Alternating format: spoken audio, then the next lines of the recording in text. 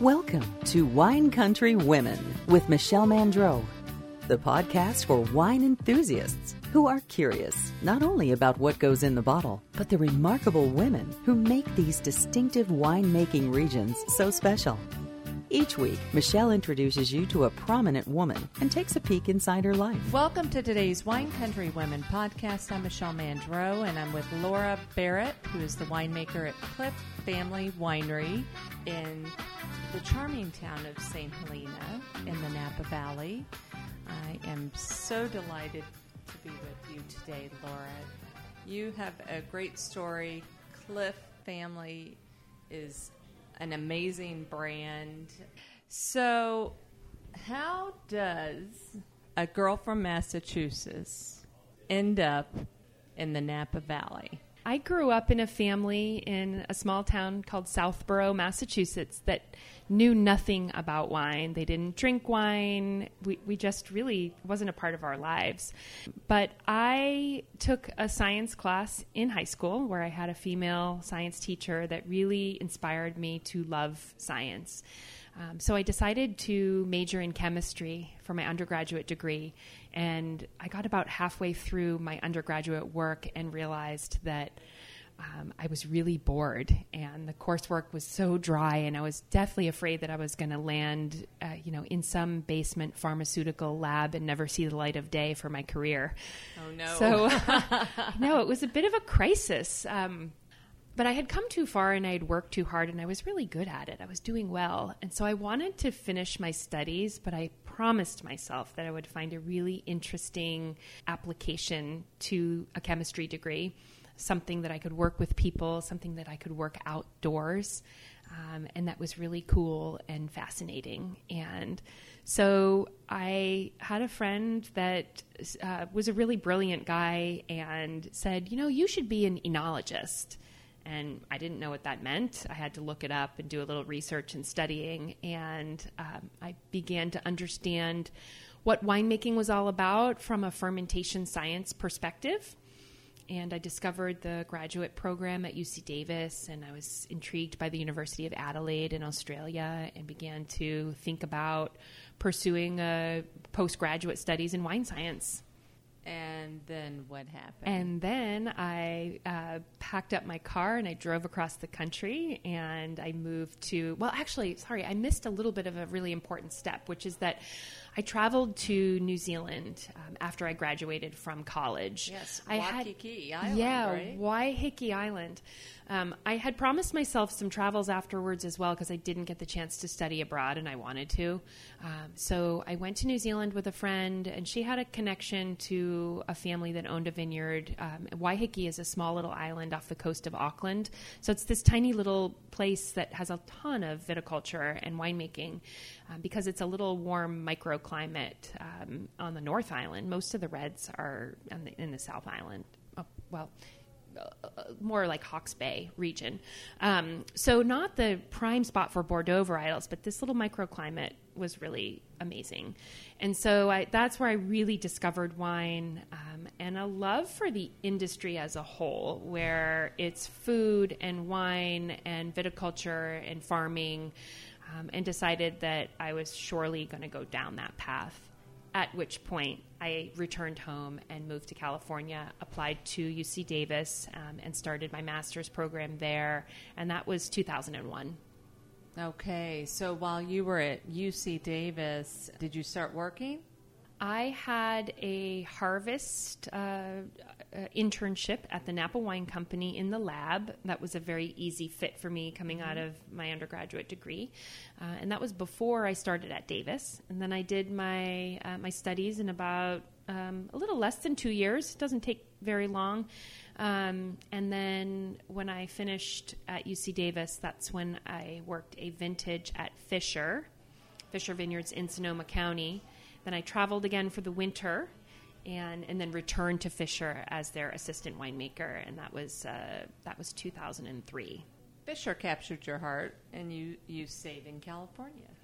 Absolutely. You worked at Fisher for a few years. You worked at Casey Flat Ranch for a while, and then you landed here in 2014, and your first vintage was in 2015. Yeah, so I started at Clif Family Winery. Lindsay Gay, who is the president here and has been for a long, long time, her and I connected. She was looking to hire a winemaker, and I started here in November of 2014, so it was right after vintage. So I really mark the 2015 vintage as my first wines here from grape to bottle. I had the whole growing season to really make some changes in the vineyard, make some changes to some of our grower partnerships, and really craft the wines that I wanted to make in 2015. But I did have my hands on the 13s and on the 14s, just blending and bottling. You've been here now almost 10 years. Yes. How has your winemaking style evolved? I think that I have really learned here at Clif Family what it's like to be very vineyard specific, and in a couple of different ways. The first is working with grower partners. What does it mean to farm at that site for a very specific winemaking program? And then when you move to our estate programs, and our Howell Mountain properties are a great example of this, is we have 2 Howell Mountain Cabernet vineyards that are in the same AVA, growing the same varietal, that are so different. And what does it mean to really get your hands on these grapes and craft wines that are so site-specific, and own it? It's been a really lovely process, and now we have a new vineyard in the Oak Knoll district where I'm getting to do the same thing in a completely different AVA. So this will be my 3rd vintage working at that property. So it's been a steep learning curve, and a really fun and exciting one. I think I've also learned how to make wines on a larger scale. And that's a lot of growth that we've had here. When I started, we were making just 4,000 cases, and now we're hovering a little more around the 12,000 case mark. So when I was making Rosé of Grenache at 250 cases, how different that can be when you're making it at 2,000 cases, and what are the logistical decisions that need to change in the winery with scaling volume, and how do you maintain quality? How do you source grapes at that level? And so there's been a huge growth in my knowledge and experience, and just vintage to vintage. We've had a lot of challenges and wins, and every little vintage offers you a piece that you get to take away and tuck in your back pocket, and that it's so valuable, every vintage, what it has to offer to our base knowledge and how we handle situations. I'm much calmer now than I used to be. And what do you attribute that to? Experience. Children. Wine.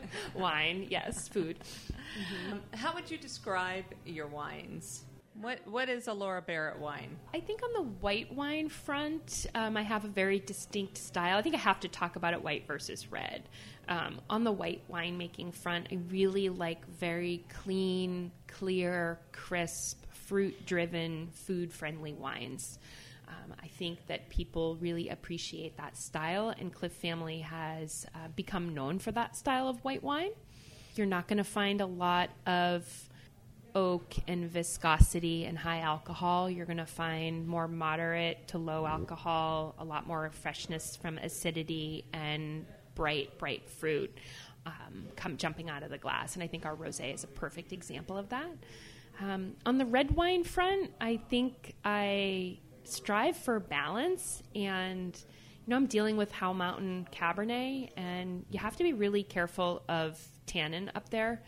Making the most colored, biggest, chewiest tannic wine might not necessarily be the best expression of the site up there. So finding balance in how we're managing tannin and alcohol and acidity, I feel like is probably what I'm best at on the red front wine category, especially in our new vineyard in the Oak Knoll district. Acidity is prominent, so I have to pay attention to that like I have to pay attention to tannin on Howell Mountain. You have been a winemaker for 20 years now. Is there someone that stands out that really helped mentor you through your career so far? Definitely. My time at Fisher Vineyards, working with Whitney Fisher and Mia Klein, was really the point in time that shaped my perspective on winemaking, my attitude, my approach. Mia was such a powerful influence at the time for, I think, both Whitney and I would talk about it. Whitney had worked with many other consultants during her time as a winemaker, but for me, just weekly visits, vineyard visits and blending sessions, those, I think back on that all the time. And I still talk to Mia and would call on her for advice or suggestions or lunch, and just a very grounded, very level perspective on quality and coaching, and just a really, really amazing, powerful time in my career. Fantastic. Top moment of your career so far? I have this story that I always tell. I think I've learned over the years that I've never wanted to sell wine. Selling wine has never been my forte, but I always believed that my job is a winemaker and selling wine is someone else's job. But as I have more experience, I understand that it really has to be one and the same. I have to be involved and I have to really care about sales. But it's not my favorite piece. So I have this story of after I finished bottling rosé one year, and I walked into the tasting room, and it was February, and it was a freezing cold, rainy day, and this place was packed. It was completely full. There wasn't an empty table, and 90% of the people were drinking rosé. So it was just a really, really satisfying story about seeing my product. I had just finished the wine. I had just bottled it. It was a stress to kind of get it out and released in a timely fashion for a wine club shipment, and it was when sales and marketing and production all came together. And then this wine is released, and people are drinking it at a very unlikely time. I mean, rosé is marketed as a summer wine, and it was a freezing cold, rainy day in February, and everyone was drinking it. So I think that's a very memorable moment for me, and a story that I tell a lot about pulling all the parts of the business together as a whole and seeing like a total win and a success for everybody. We had an opportunity to taste a few wines a few minutes ago. I think we should talk a little bit about those wines. We have already talked about rosé, which was fantastic, made from Grenache. But let's talk about the other wines that you have. You shared the Zinfandel with me, the 2021 Zen, which comes from that Oak Knoll property. Share the highlights of that wine with our listeners. Yeah, so this is a really exciting shift in our business. We purchased this vineyard in 2018 and planted to 10 different varietals. And it's in the Oak Knoll district of Napa Valley, which is an AVA that is widely known for its diversity in varietals planted. You can find a whole lot of different varietals in the Oak Knoll district.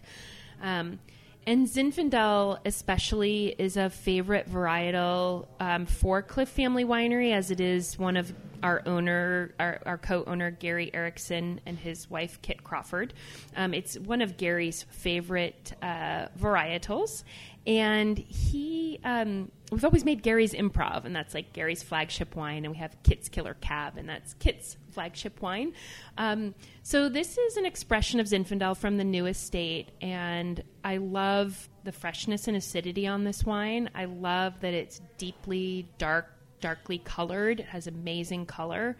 And it has a really nice balance of tannin where it's enough to balance the alcohol and the fresh acidity that we have here, but not overwhelming. And it has really amazing length. I think this is a wine that sits on your palate for quite some time, which to me makes it very food friendly. And so this is the inaugural vintage. And we have the 2022 that's already in bottle and the 23 still on the vine. And how much of this wine do you make?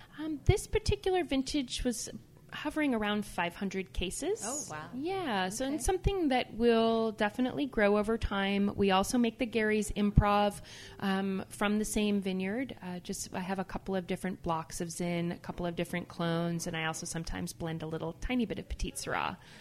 Okay, and then she shared this very extra special, very yummy Clif Family Winery Howell Mountain Cab. which is to die for. Let's talk about that one. What vintage is that? So this was a 2018, and we have 2 Cabernet vineyards on Howell Mountain. This particular site is called the Cold Springs Vineyard. The other one is our Croquet Vineyard. So this vineyard is 5.5 acres, and it's on the south side of Howell Mountain. So the exposure is very much more from the Napa Valley weather pattern. So when the fog rolls into the Napa Valley and layers and blankets the valley floor, this vineyard sits right above the fog. So it still has a ton of morning sunshine, but it has that cool air that comes from the fog layer. So it tends to be about 10 to 12 degrees cooler at our Cold Springs Vineyard than our Croquet Vineyard. And 2018 was actually a fairly cool year. So this is a great example of Cold Springs at its finest. Very Bordeaux in style.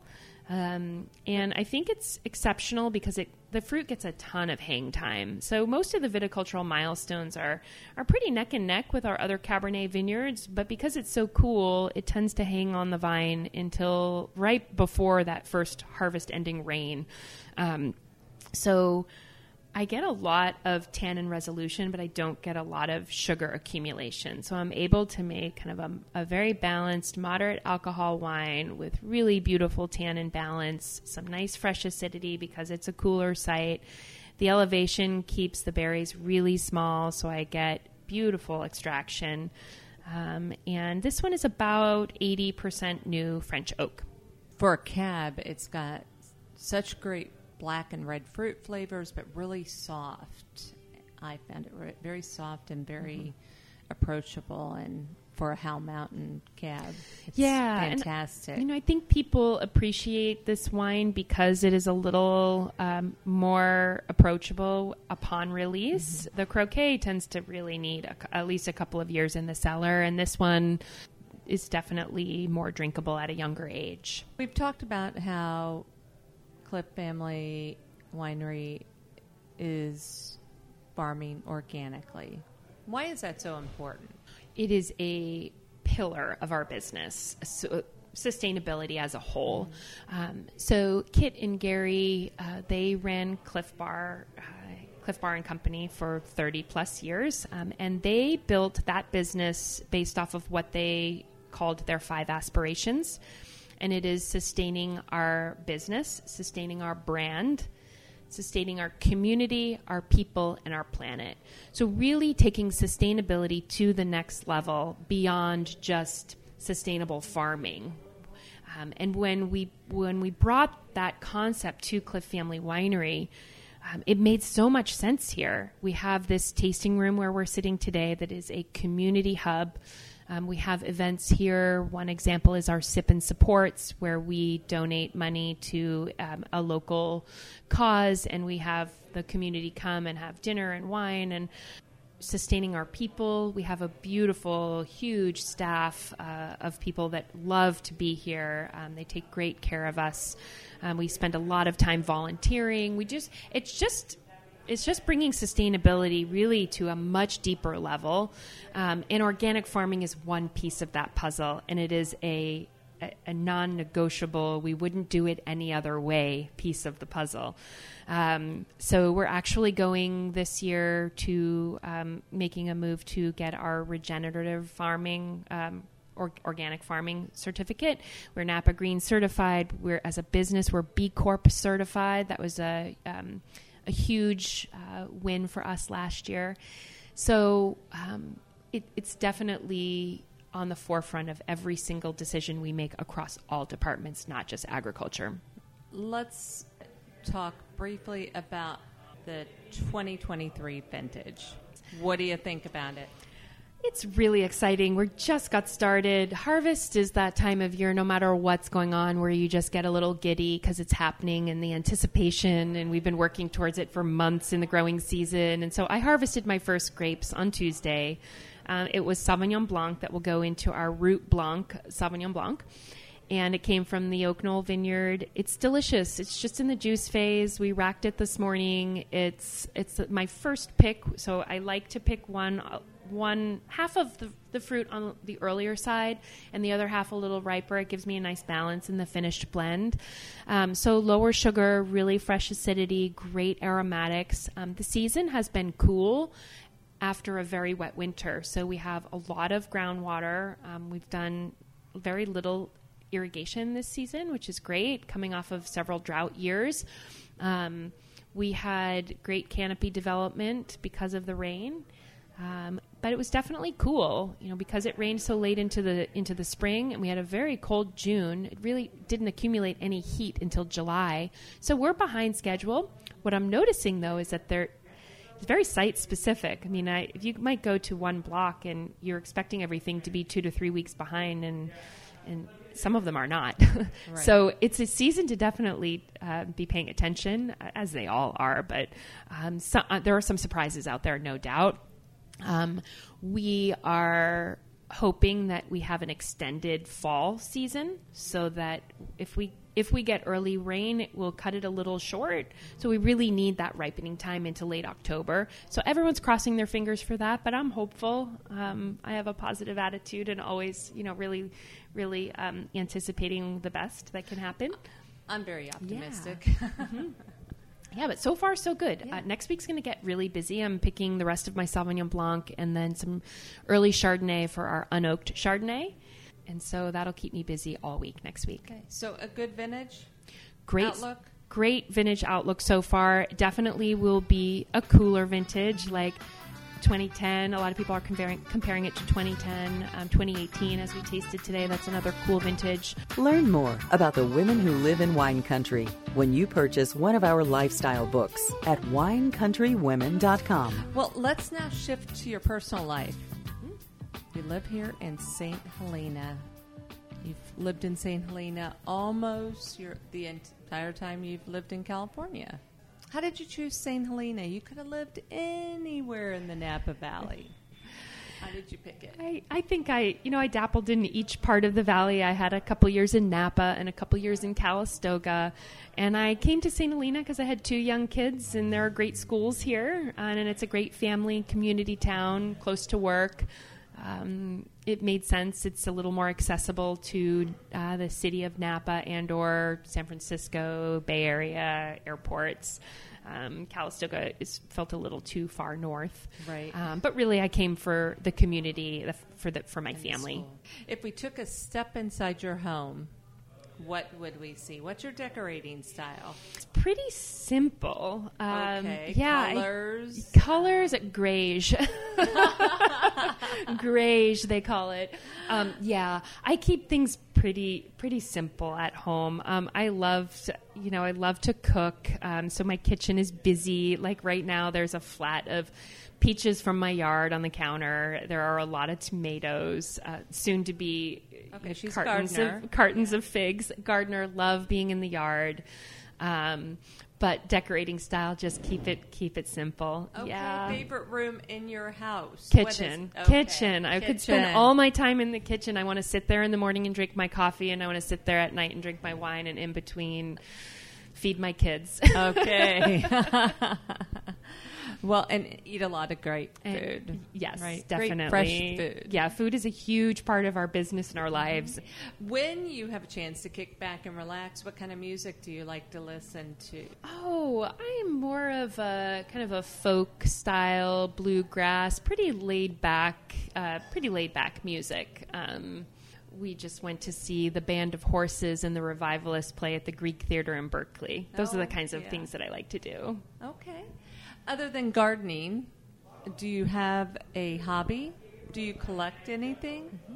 I collect wine. That's about the only thing I collect. Everybody collects we all wine collect in the Napa wine. Valley. Yeah. In wine country. My hobbies are, we love to hike. We spend a lot of, I like to go to Lake Hennessy in the evenings during the summer at like 7 o'clock at night, where it's the one chance during the day to see some wildlife out there. It's cooler. The walks around there are casual and fun and beautiful and just a nice, peaceful experience. I love to do yoga. Yoga has been a great activity for me this decade of my life. And then just spending time with my kids. Is there a meaningful trip A meaningful or memorable trip that you can tell us about? Yeah, absolutely. My most memorable trip was in late February, early March of 2020. We all remember that time. I went to Africa. I spent a week in Johannesburg. I spent a week in Cape Town, and I spent a week in Mauritius, which is a very remote island off the east coast, like even further east than Madagascar. And that was like the minute before COVID shut the world down. I literally came home on March 15th, and nobody went to work on March 16th. So it's memorable because of the timing, but it was also just an amazing experience. I had never been. We did safari and wildlife viewing. We did wine in Cape Town, and we did beach life in Mauritius. And it was just such a fabulous trio. It was like 3 vacations all packed into one. How wonderful. Yeah, don't you want to do it again? I definitely want to do it again. Where you don't have COVID on the heels of your trip? Not that you were even thinking about it, because that was an unknown. It was a complete unknown. I remember leaving and thinking, well, should I bring a mask? You know, and then masks became this, like, the way of life. Right. And I didn't even really know where to find one or if I should bring one. Well, it sounds like a magical time and one worth repeating. Definitely. What do you do to make sure that you have a successful dinner party? When you're pulling together some guests or friends, do you have a go-to dish? Is there like a certain music that you put on? What do you do to set the evening up for success? Yeah, I think it's all about preparation for me, and this is probably a sneak peek just into my personality in general. Must be really organized, have everything prepped, and be able to execute quickly and simply and easily. So a lot of prep work. So I would work all day for my dinner party. I'm not, I'm not the type of person that's just going to throw it together at the last minute, because I want to be able to spend time with my guests. And so to be able to sit down and enjoy happy hour with them instead of sweating it out in the kitchen is far more enjoyable for me. So planning, organization, and preparation. And that's true of pretty much everything I do. Well, I think we're going to wrap things up with 5 quick questions. You ready? I'm ready. I hope. Okay. What kind of car do you drive? I drive a Toyota RAV4. Okay. What's your favorite flower? Roses. Okay. Who's your dream dinner guest? Oh. If you could dine with anyone, who would it be? My dream dinner guest would be both of my grandparents. They owned a restaurant. They love food, and I'd love to be able to have them in my home eating the food that I prepared for them and pouring them the wine that I made. Okay. What's your favorite city? The city you can go back and visit again and again and again. I love New York City, and I would want to go back again and again because I love it in small doses. I want to go for a weekend, and then I want to go back again for another weekend. And last question, what is one word that best describes you? Organized. Laura, you are fantastic and so much fun to hang out with today, and I really appreciate you sharing some more too. Thank you so much. This was really fun. Visit winecountrywomen.com to join our exclusive list so you can be the first to learn about upcoming offers and events. Grab a glass and join us next week for a new edition of Wine Country Women.